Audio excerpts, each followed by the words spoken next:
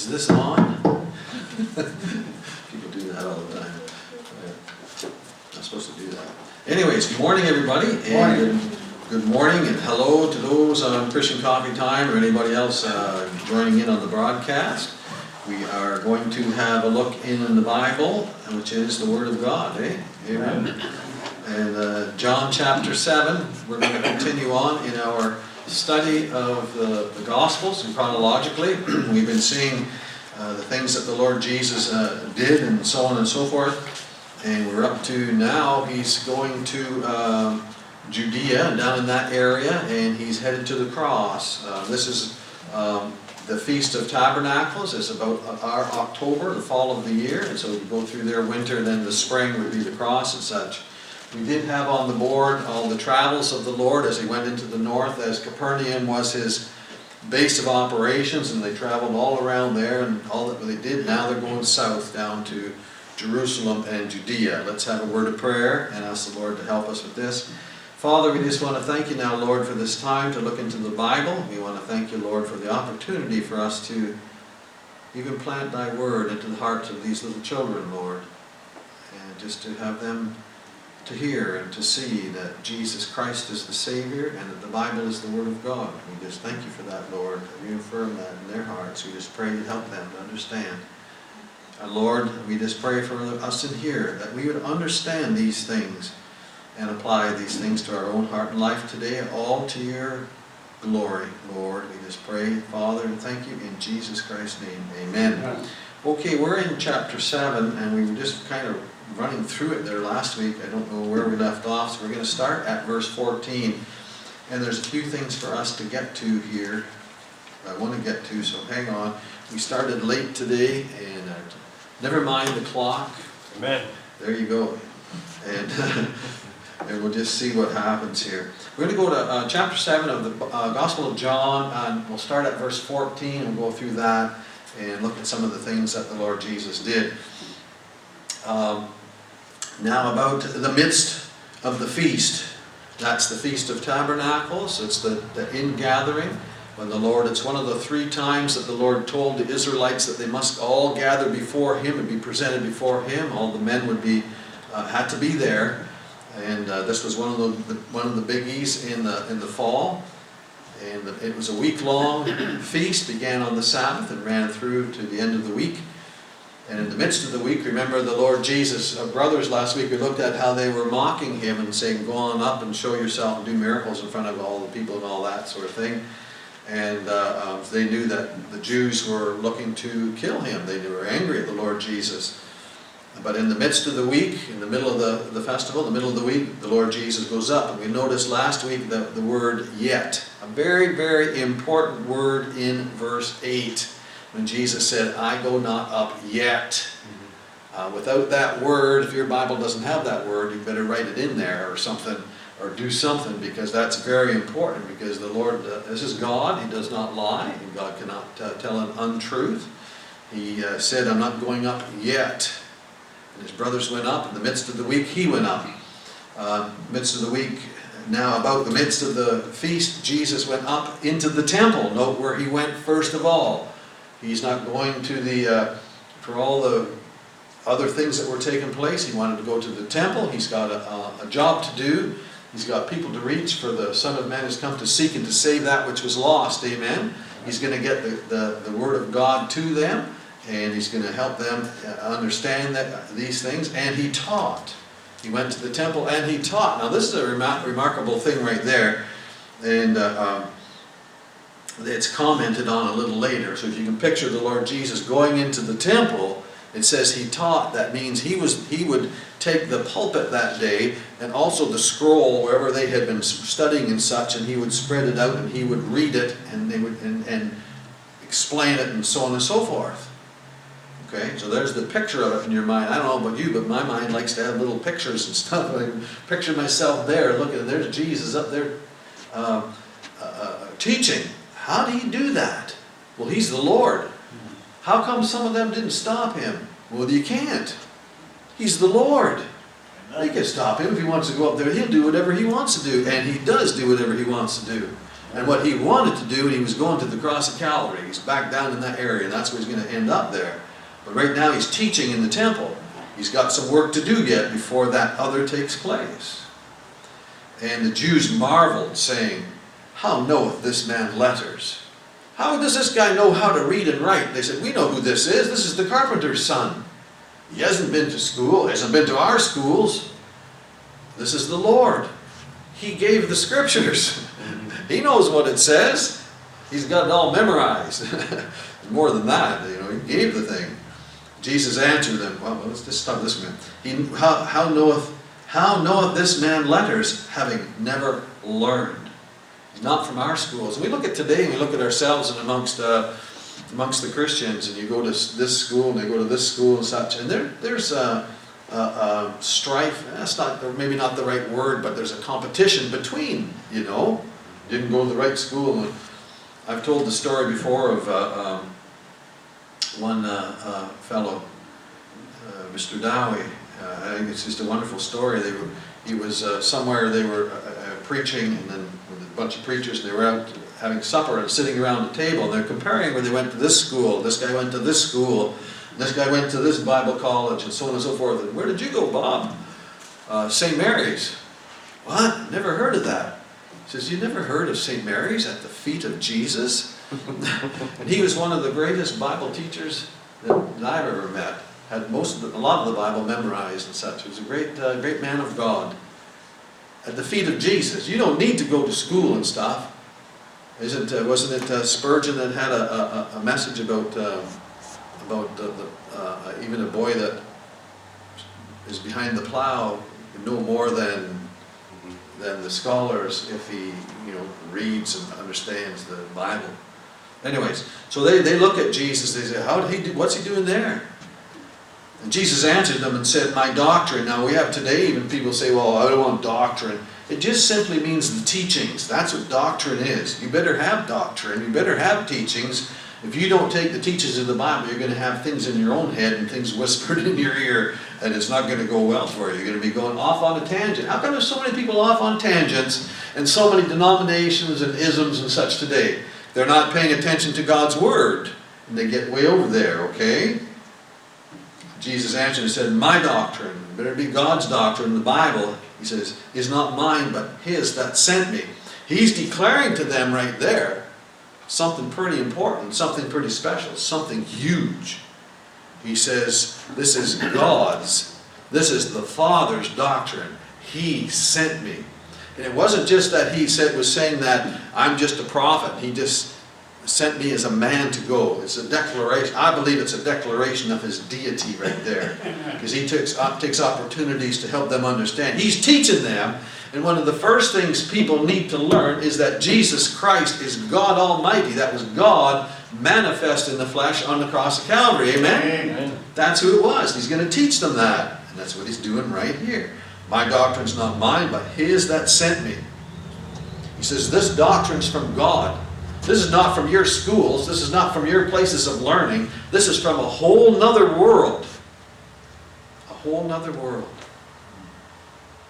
There's another world all around us, eh? Yep. That we can't see. The spiritual world. We can't see it. If any man will do his will, who? He that sent me, which is God, God the Father. If any man will do his will, he shall know of the doctrine. What's God's will for people today? Get saved. If you're writing things, you're right, get saved. If you're writing things down, and you should be writing down the references so you can go back and look at them another time. 1 John 3:23, and this is his commandment, that you believe in the Lord Jesus Christ. Okay? The first thing to know who Christ is, to take him as your Savior, because he went to the cross for you, for your sins. Paid them. Paid with his life as a sacrificial lamb on the cross of Calvary. Was buried in the tomb, shed his blood, was buried in the tomb, and rose from the dead on the third day. Accept it, believe it. Romans 10, verses 9 and 10, around there I think it is. If any man will do his will, he shall know of the doctrine, whether it be of God or whether I speak of myself. He that speaks of himself seeks his own glory. And isn't that exactly what mankind does? a desire for recognition. We want to have the glory. We want people to recognize us. We want to be noted. We want to be seen. We want to be heard. We want recognition. We want to tell people of ourselves and of our glory. But isn't it interesting that over in Philippians chapter 2 verse 7 it says that Jesus made himself of no reputation. Jesus of no reputation. He wasn't looking to be the number one or whatever. There he is. He that speaketh of himself seeks his own glory, but he that seeks his glory that sent him. And for us, we need to stop and think when we talk to people and such, what are we trying to convey to them? Did you ever talk to some people and you come away and you say, oh, I didn't give them a track, or I didn't do this?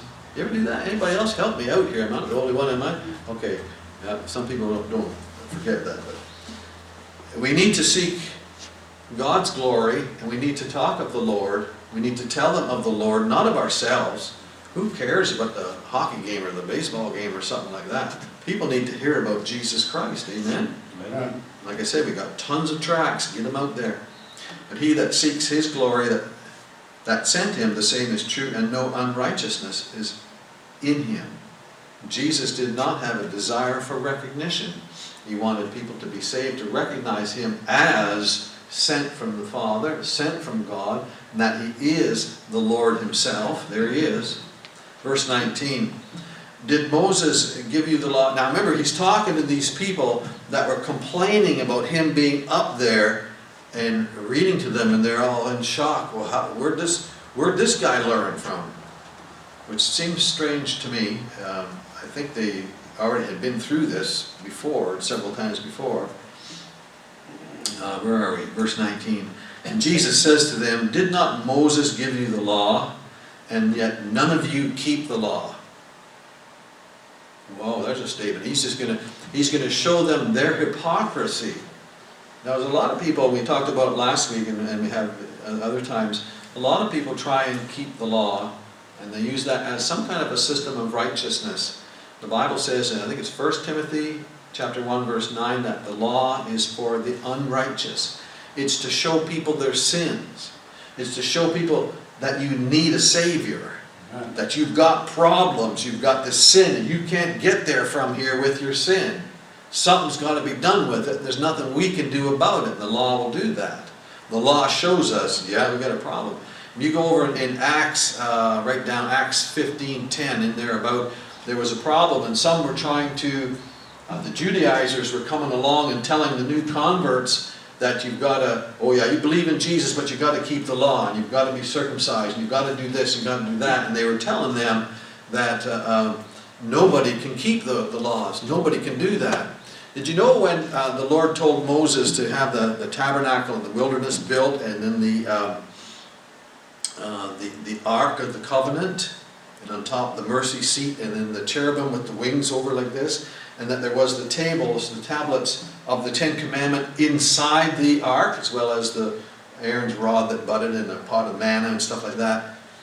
The Ark itself and all the furniture are pictures of Jesus Christ. The Ark is made out of acacia wood that gives it its form.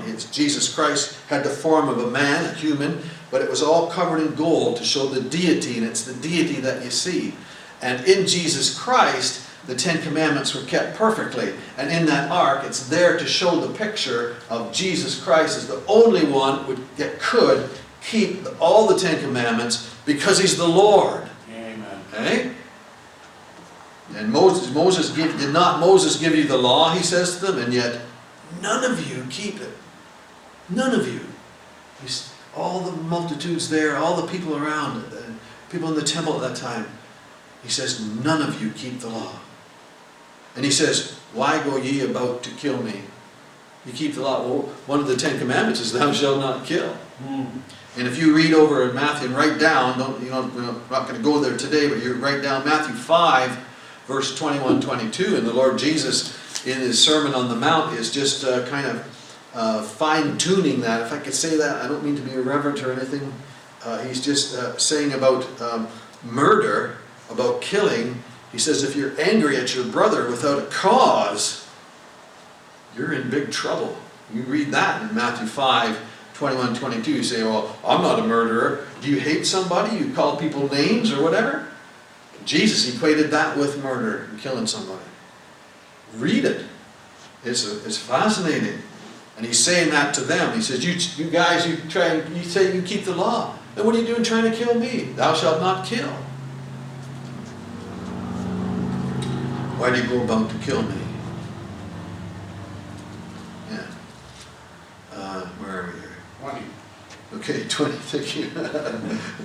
So we see that the ignorance of the people comes out here at verse 20.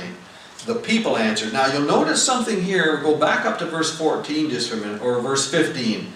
It says, and the Jews marveled. Okay, and look at verse 13. Howbeit no man spake openly of him for fear of the Jews. It looks like here that the Jews is referring to the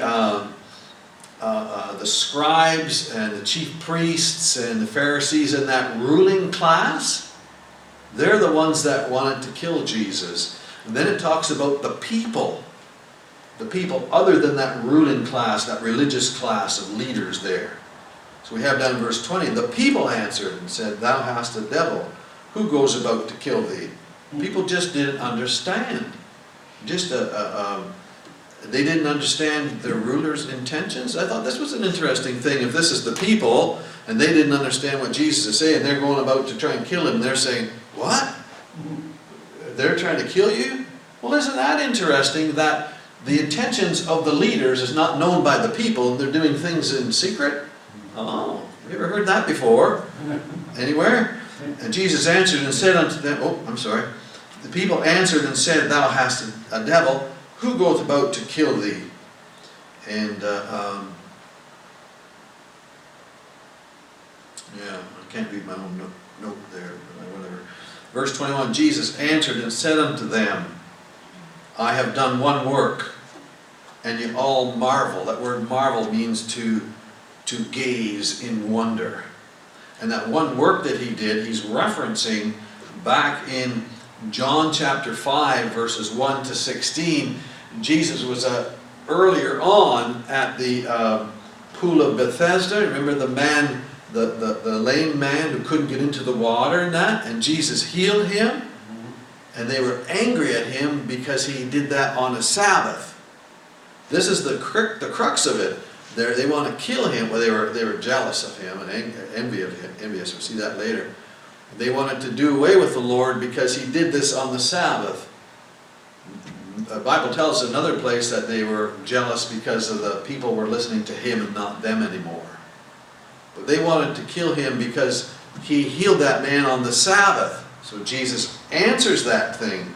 He just points out their hypocrisy. And we know that word hypocrisy, it's a word that means a play actor.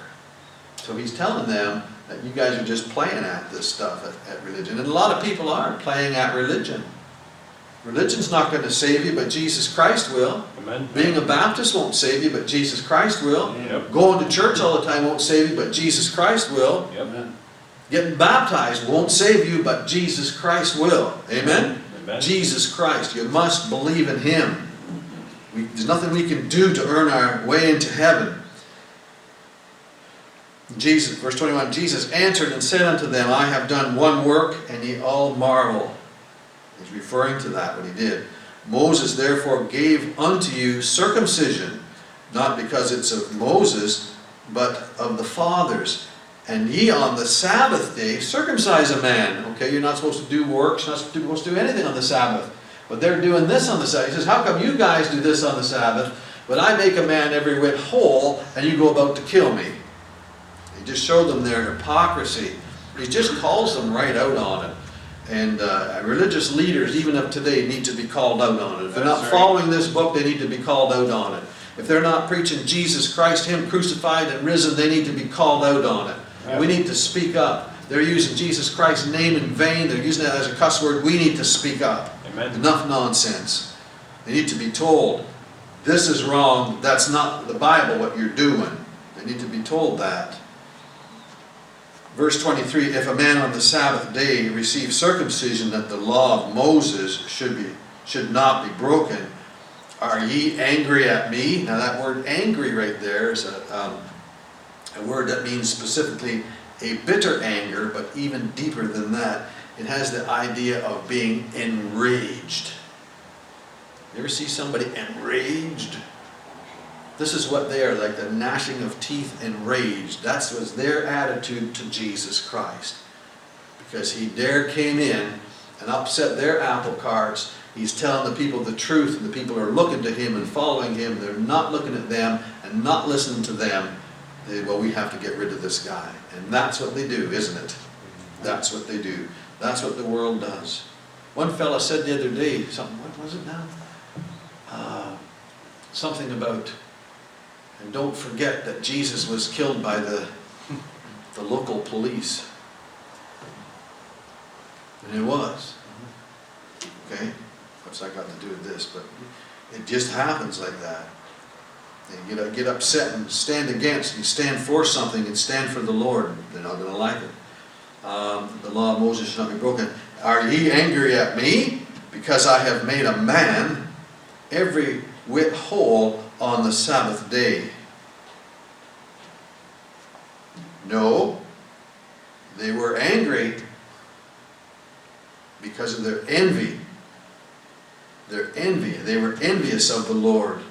I have a thing here somewhere. I don't know where I put it. Oh dear, where did I put it here? Okay, we'll just go past that one. So it's that, and they were enraged, and it was, what was behind it all was their envy. I had some verses here, but I can't find it. Verse 24, here we come down, here's a lesson. He's told them off, he's confronted them, he was teaching in that, but there's the whole thing started to go sideways a bit, but he's going to bring out a lesson right here, and he's telling them, and he's telling for us. Judge not according to the appearance. Do we judge people according to the appearance? You see somebody and say, oh, that guy's not saved. The way they dress, the way they look, or whatever. You say, oh, they can't be saved. Hey, wait a minute. Jesus said, judge not according to the appearance. We don't know somebody's heart. God knows the heart. If we say that guy's not saved, or look at the stupid thing they're doing, they can't be saved, does that mean we're putting ourselves in the place of God? Because God knows the hearts. Do we know the hearts? No, we don't. Jesus says to them and for us here today, he says, judge not according to the appearance, but judge righteous judgment. And we know that the Bible tells us in 2 Corinthians chapter 3, verse 6, that the letter kills, but the Spirit gives life. Rules and such and the laws and such don't help in that sense. Okay? And what you will find, even in churches, you'll find if people are trying to keep the 10 Commandments or they have a set of rules and stuff, you're going to find that they will look to those rules and grace goes out the window. Grace goes right out the window, and we've got these laws and these rules to follow. You ever heard of that before? Sure you have. Seen it and heard it. Because you won't have the grace of God through the Spirit of God working in our midst if we set up all kinds of rules and we judge one another by appearance and this and that, whatever. You know, grace, my definition is that grace gives another person room to live and grow. Eh? Grace does that. That's the grace of God, not rules and stuff. He says, don't judge according to the appearance. The letter kills, but the Spirit gives life. What he's saying to them here, right there where it says righteous judgment, that word righteous right there has this idea behind it, without prejudice or partiality. He's not saying to them, don't you ever judge. You hear people say that, don't judge. No, Jesus, you're supposed to judge. Judge sin and everything else, but without partiality, without prejudice. Don't judge by appearance, but judge without prejudice or partiality. Verse 25, then said some of them of Jerusalem. Now you have all kinds of people here from all over Judea and up in the north in Galilee, and there are all kinds of people there, but the ones from Jerusalem, we look through our Bible and we see that the ones in Jerusalem were the ones that particularly gave the Lord Jesus a lot of problems, eh? Some of his greatest opponents were there. I don't mean great in a good way, in good sense. And some of them in Jerusalem. So we have the Jews mentioned, we have the people mentioned, and now there's another group here, what it would seem. You check that out yourself, see if it is. Then some of them of Jerusalem said, and they're saying of Jesus, is this not he of whom they seek to kill? Now what's taking place here? Some of these people were saying, and they understood that the rulers were after him to kill him, but he's standing up there teaching in the temple, and he's telling them, and he's teaching them, and he's telling them off. And the people, some of them, they say, verse 26, but lo, he speaketh boldly, and they say nothing unto him. Do the rulers know indeed that this is the very Christ? These people were saying, did the rulers change their mind? They wanted to kill him, but they're not doing anything. They're not touching him. And they were kind of confused in this, what's going on. They thought that the rulers had maybe believed in Jesus, that this is Christ. Okay, so that's what they're saying here. Do the rulers know indeed that this is the very Christ? What about the rulers? Did they know? Did they actually know? We go back to John chapter 3 verse 2, and you have Nicodemus coming to the Lord Jesus by night. And he says, we know that thou art a teacher come from God. A teacher. That doesn't talk about who he is. That's not the Christ. That's not the Messiah. He's a teacher. That was what Nicodemus said. But we have here in, let me read a verse to you in John 9:16. It says, therefore said some of the Pharisees, this man is not of God, because he keepeth not the Sabbath day. Others of the Pharisees said, how can a man that is a sinner do such miracles? And there was a division among them. There was a division amongst the Pharisees. Some believed in Jesus and that he was who he said he was. Let me read another couple verses to you in John 12, verses 42 and 43. Nevertheless, among the chief rulers also, many believed on him. But because of the Pharisees, they did not confess him, lest they should be put out of the synagogue, for they loved the praise of men more than the praise of God. Did you catch that? This is another big rabbit trail here. Many believed in Jesus, but they wouldn't confess him openly and outwardly. We have to ask ourselves here today, you profess Jesus Christ. Do you confess him outwardly and openly? Do you tell people about him? You can't hide that thing. Do we tell our neighbors? Do we tell the people that we work with? Do we tell the people that we meet that I'm a Christian? Here's my testimony. Or this is what the Bible says about Jesus Christ. Here's a tract for you to read. These ones didn't want to say because they would be put out of the temple. Remember when we went through the book of Hebrews not too long ago? And one of the problems with some of the people that would, in the book of Hebrews, we saw that some of them, it says in the book of Acts that many of the Jews believed. And many of the Pharisees believed. And yet they still tried to keep the law. They went about promoting the law and not talking about Jesus. The Spirit of God said they've got a big problem because you can't mix belief in Jesus and keeping the law and everything else like that. Mm-hmm. It's either Jesus or nothing. Mm-hmm. There's no religion, there's no 10 commandments to add to it. It's Jesus or nothing. They were in a bad way. You read it in Hebrews. Anyway, we just see that taking place right there.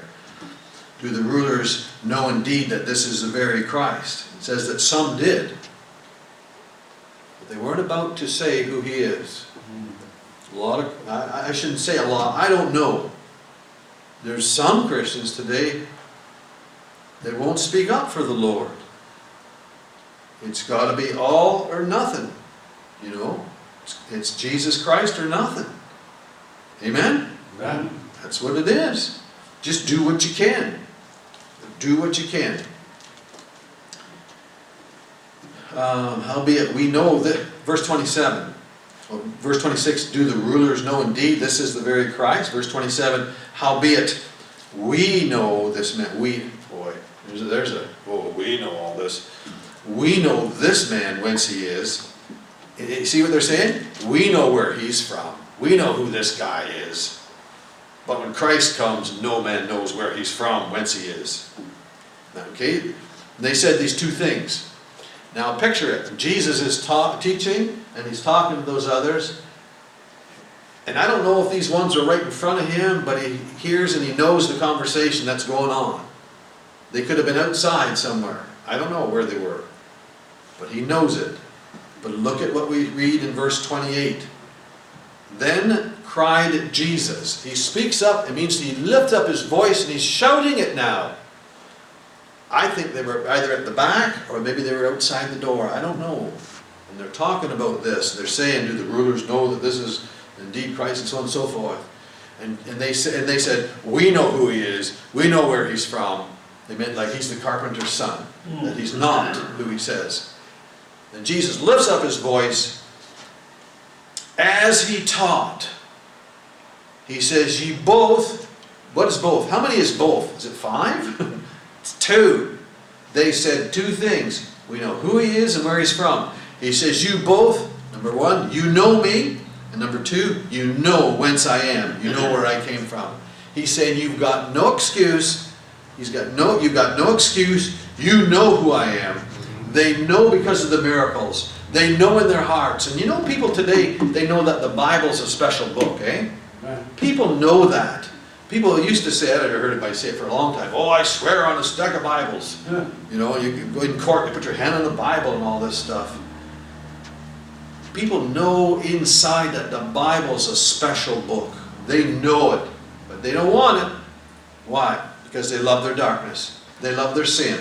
They're afraid that their lives will have to change. You know, your lives will change for the better. Amen. For the better.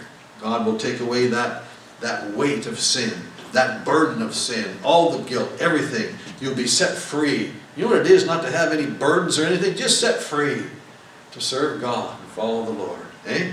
What a thing, eh? Jesus cried in the temple as he taught, saying, ye both know me, and you know whence I am. And Jesus replied like that, so therefore we can say, they knew. They knew. Oh my. How many people today know? How many people know, and they're just not giving their lives. They're just not giving in. They're just not taking Jesus Christ as their Savior. It means all in. That means everything else goes. You come before Him, everything's gone. Everything. Lord, here I am. Save my soul, and He'll save your soul. Recognize that you're a sinner. Recognize that He's the Savior. And call out to Him. Verse 29. We'll finish verse 28 here. But you both know me and know whence I am. And I am not come of myself, but He that sent me is true, whom ye know not. He's saying you are false leaders. You are the blind leading the blind. And he says, verse 29, but I know Him, for I am from Him. That's a declaration of deity right there, I believe. And He hath sent me. So they knew, but they would not accept Jesus. Maybe you're listening to this, or somebody's here today, and they've not come to that place. Or just given up everything and taken Jesus Christ. You know who He is. You know the Bible's the Word of God. Everything is gone. Here I stand before the Lord with nothing in my hands. And call out to Jesus. Verse 30, so let's see their response. Then they, this would be the rulers, the chief priests and the Pharisees and the scribes and all those guys, the ruling class, they sought to take Him. What did they want to do with Him? They wanted to kill Him. Why? Because He's telling them the truth. Because He told the truth. But no man laid hands on Him because His hour was not yet come. It wouldn't be till the following April when they would allow them to put their hands on Him. Okay? In verse 31, and many of the people believed on Him and said, well, what had He been doing previously? Miracles, miracles, miracles. And what does it tell us in John chapter 20, verse 30 and 31? Write that down and read it. It says, and many other things truly did Jesus in the presence of His disciples, but these are written that you might believe that Jesus is the Christ, the Son of God, and that believing you might have life through his name. These miracles, the people had seen the miracles. And they said, you know, and put it all together. This is him. This is the Messiah. This is the Christ.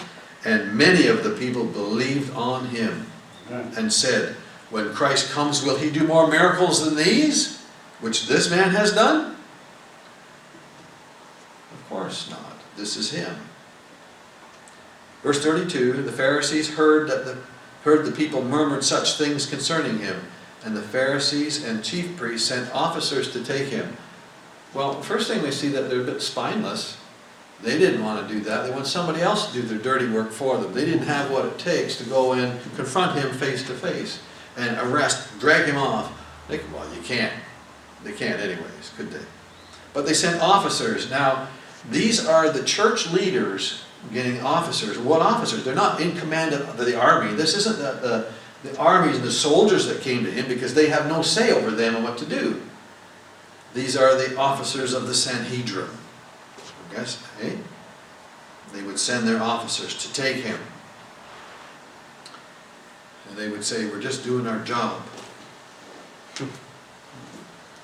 Verse 33, then said Jesus unto them, yet a little while am I with you, and then I go unto him that sent me.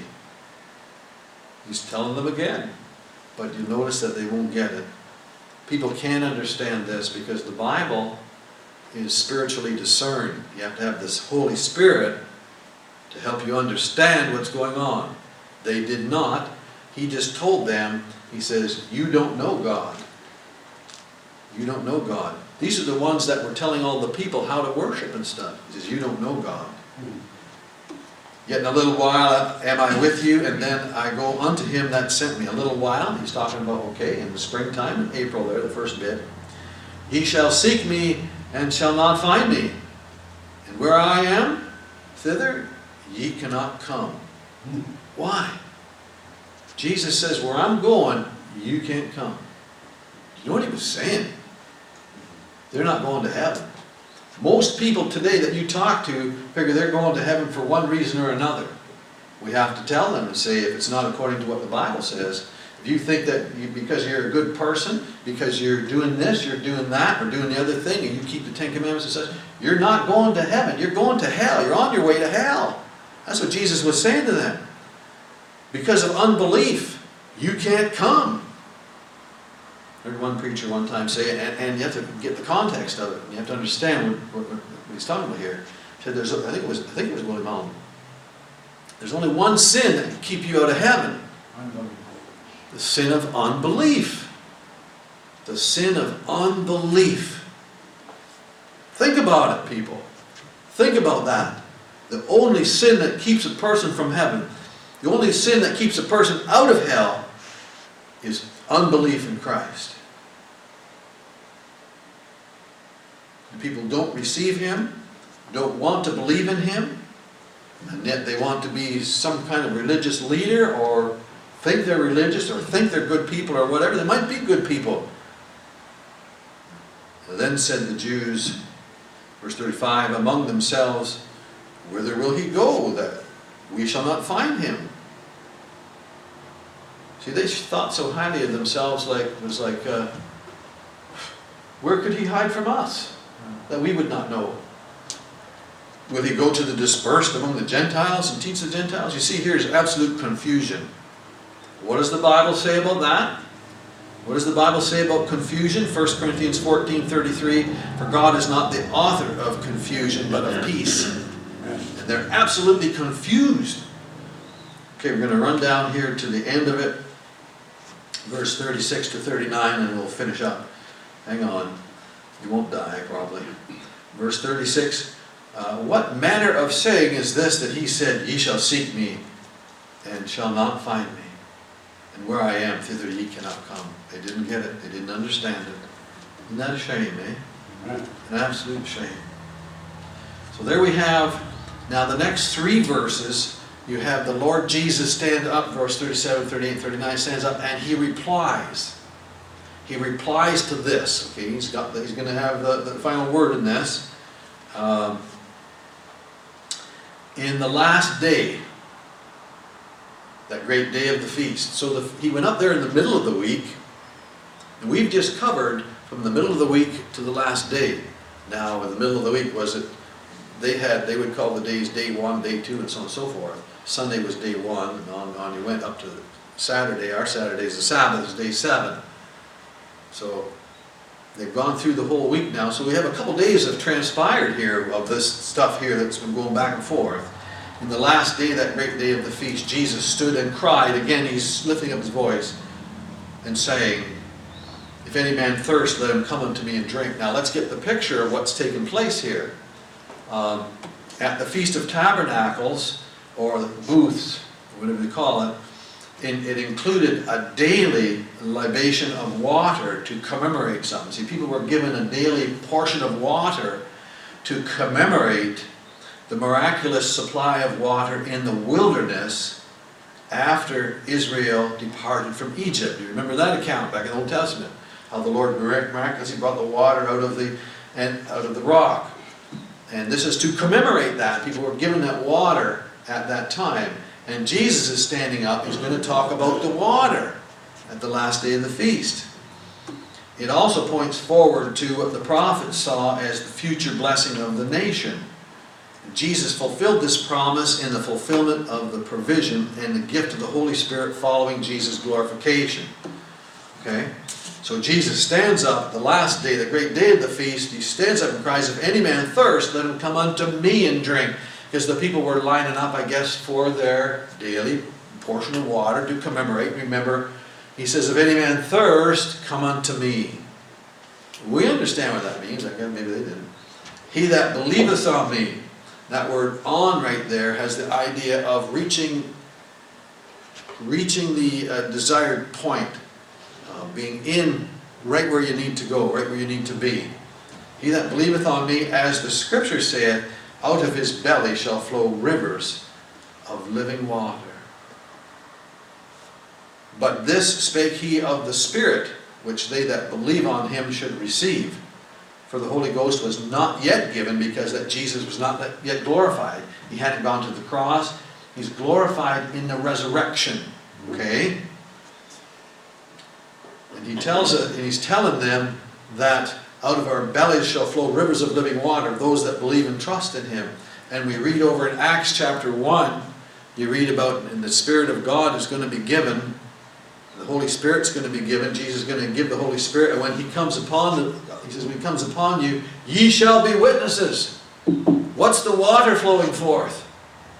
Telling people about Jesus Christ. When you got saved, did you understand, or did you have that desire upon you to go and tell people about Christ?